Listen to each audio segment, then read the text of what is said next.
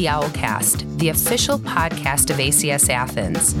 This is the Alumni Edition. Listen to the exciting story of the American Community Schools of Athens. Check out what drives all the members of our international community of learners as we create the education of the future. Here's John Papadakis. The community of ACS Athens has always been one with strong connections between the student and alumni communities. Every so often, graduates of the school cross the gates of the campus to reminisce and go back in time. Frequently, however, distinguished and renowned alums come to witness the work and projects of the students, to inspire and mentor them, and address the all too relevant concerns of adolescents as they explore their life's possibilities. Late last year, Dr. Fotini Pazartzis honored the community with her presence in order to speak to middle school and academy students about the United Nations and the UN Sustainable Development Goals. Dr. Pazartzis is a professor of international law at the University of Athens and the chair of the UN Human Rights Committee. She spoke about the Foundation Treaty of the UN, the three pillars, and specifically the Human Rights Committee, in which she has been unanimously elected as chair. Students were able to understand how the United Nations Sustainable Development Goals are linked to the three pillars. How long have you worked in the UN? What made you want to work in the UN? How can one begin to work in the UN? Were some of the questions that middle school students had the opportunity to ask Dr. Pazartzis, who told them that ACS Athens is a small United Nations. You are very lucky to be in this school, she said. You have people from all over the world that are your friends and will remain your friends.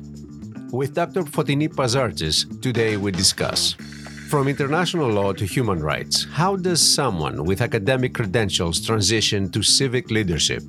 Human rights as part of the relations between states. How the response to the COVID pandemic affected the human rights of individuals. Getting inspiration from the school's environment for a future career. Being optimistic about meeting the UN Sustainable Development Goals and cultivating conscious children around this issue. And teaching a lesson by being a lesson.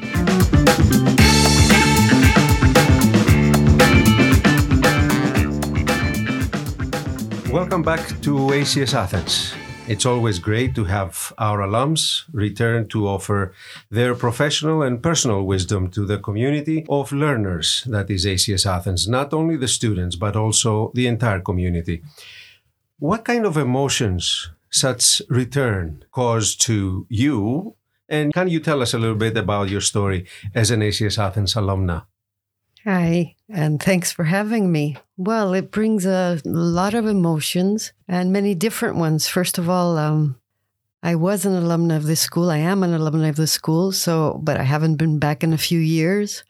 So it's good to see it growing and developing to the point that it has.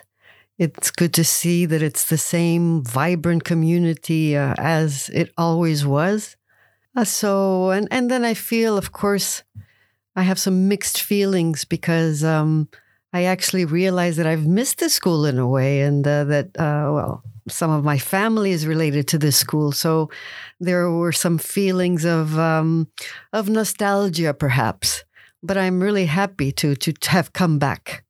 You have a distinguished career, academic and civic, as a professor of international law and as the chairperson of the United Nations Human Rights Committee. How did your academic capacity prepare you for this leadership role? Did you always have an active involvement with issues of human rights? Well, my background is basically legal. So throughout my studies and in my academic career, I've been dealing with international law. So this international aspect, of course, has to do with both the United Nations and the International Protection of Human Rights.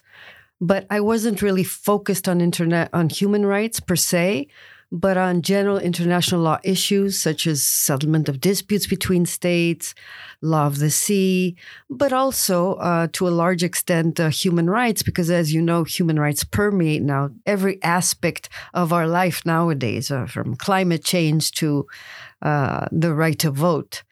So through my legal background, I gained an insight on these issues.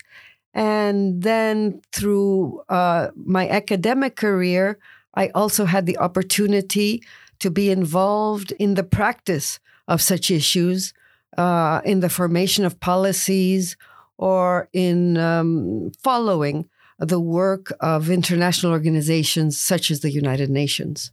How would you explain your capacity to someone who would like to follow your footsteps? How do you perceive the importance of the Committee for Human Rights in light of what is happening around the world, but also closer to home with the refugee crisis in Europe, the rights of women in some countries, and so many other issues? Well, to be honest, as I said before, I think today human rights are permeating every aspect of our life. It is becoming more and more clear, and also due to the stance of civil society, these questions are brought to prominence, and of course, social media. These questions are brought to prominence as quickly as they occur in very, very elaborate ways. So we really live in an era where human rights are part of our lives, also because they have to do with the individual. So it's much, much closer for someone to be involved in human rights or to understand or see things that are happening around him, such as migration, of course, through the lens of the human rights of the people who are involved, the people who, are stranded on boats, the people who are deprived of means of subsistence, the people who lose their families or their children. So it's perhaps a field that it's much more closer to us as individuals and as members of a community. Do you personally have a priority in your agenda? Is there an issue that is really close to your heart? Maybe the one which drove you to get involved with the UN Human Rights Committee? Not a specific issue, to be honest, but just the idea of guaranteeing rights for everyone all over the world, everywhere. That was a main idea, perhaps, behind my interest. But as I said before, my interest was more general in international law issues and the relations between states in all forms. So, of course, human rights are part of these relations, just one part of them. And that is how I came to be involved in human rights. Now, as to a specific agenda, I don't really have a specific agenda because, as you know, even it has to do also with the way situations evolve. I mean, migration can be very interesting at this point because of what is happening in Europe and elsewhere. But also, most recently, climate change and human rights is becoming a very interesting issue. And I've been looking into that and speaking on that on a few occasions recently. And of course, the pandemic. That's another factor that could be potentially an issue regarding human rights, correct? I think what started as a exceptional or extraordinary pandemic situation is now, as I was telling students before, is now turning into a new situation of normality. And I think that is something that all of us have to fight against in a way, especially as regards the restrictions to our rights in the name of the COVID pandemic.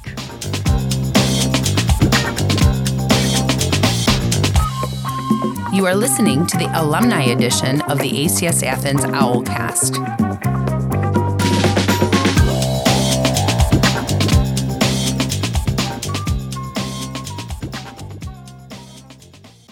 An international school such as ACS Athens, with its diverse population, is a model of the United Nations. Although without any executive power, through our curriculum we try to foster the spirit of activism of our students related to causes larger and farther than their little world. How did you experience as a student shaped your personality and will to follow such a career? What kind of memories do you still keep dear in your heart? The basic memory or the basic contribution of the school was the fact that it opened my mind and my character and my personality to people from all over the world. Because even when I was here, this school was by nature international. And I had the opportunity to meet people from all over the world, from various strata, from various backgrounds. And I think that was one of the main factors that really opened my sense or my scope of vision to the outside world and to how I wanted to contribute to it. Were you a member of the Model UN team at that time? I think for a brief moment, I was a member of the Model UN, and then I had too much to study, so I had to give it up. The 2030 Agenda for Sustainable Development, or as they are known as the 17 UN Sustainable Development Goals, or SDGs, have been adopted by all UN members since 2015. It sounds like an urgent call for action for everyone, all people, all countries, rich or poor. How does the UN Committee for Human Rights pursue its agenda within this framework? How do you see the years between now and 2030 shape up? Could we establish the necessary partnerships for these goals to materialize? And are you optimistic? In my life, I try to be optimistic. And I also try to convey optimism to those who I work with, to my students, for example, and to other people around me, especially younger people. Now, the Sustainable Development Agenda, of course, perhaps might be too overbroad. There are many goals, and each of them is a life in itself. Each of them hides big issues, which in themselves and of themselves are very important. But I am optimistic in the sense that it has engaged or brought the attention of civil society to schools even. I saw even your middle schoolers here know about the SDGs. I was very surprised to know how conscious they are on these issues. So this idea probably will help, or maybe will be the motor of not only putting these issues on the agenda, but also doing something specific to address them. And as I was coming to your presentation earlier, I was looking at the SDGs. I couldn't find anything about human rights, but I guess it permeates everything. All of the SDGs, each and every one of them has to do with human rights. Look at, whether it be health or development or the environment, or climate, the environment right now. The environment is a human rights issue at this point, according to many. Mm-hmm. In your presentations and discussions you had in front of the students and the members of our community that are still going through a pandemic period with a glimpse of resolution in the not-so-distant future, young people see this unprecedented health and social crisis with discontent, with disbelief, and maybe distance. Some people's psychology is teetering on the edge of depression or even withdrawal. How can you or the organization that you're involved in, how can they motivate these people to act and get involved in something that is much larger than themselves? How can you inspire them to care about the community, the world, and humanity itself? This is a generation that has not lived through wars or other major crises. And I think just the fact that we are going through a pandemic will probably teach a lesson, be a lesson for younger generations who have not really encountered major crises in their lives. So in that sense, I think that it will be a lesson, a hard lesson, perhaps not such a good experience, but it might convey the idea that even, the younger generation, which has not gone through the economic or other hardships that perhaps our ancestors or forefathers have, will understand that, life really is a struggle to compete, to excel, to work towards making lives better for everyone.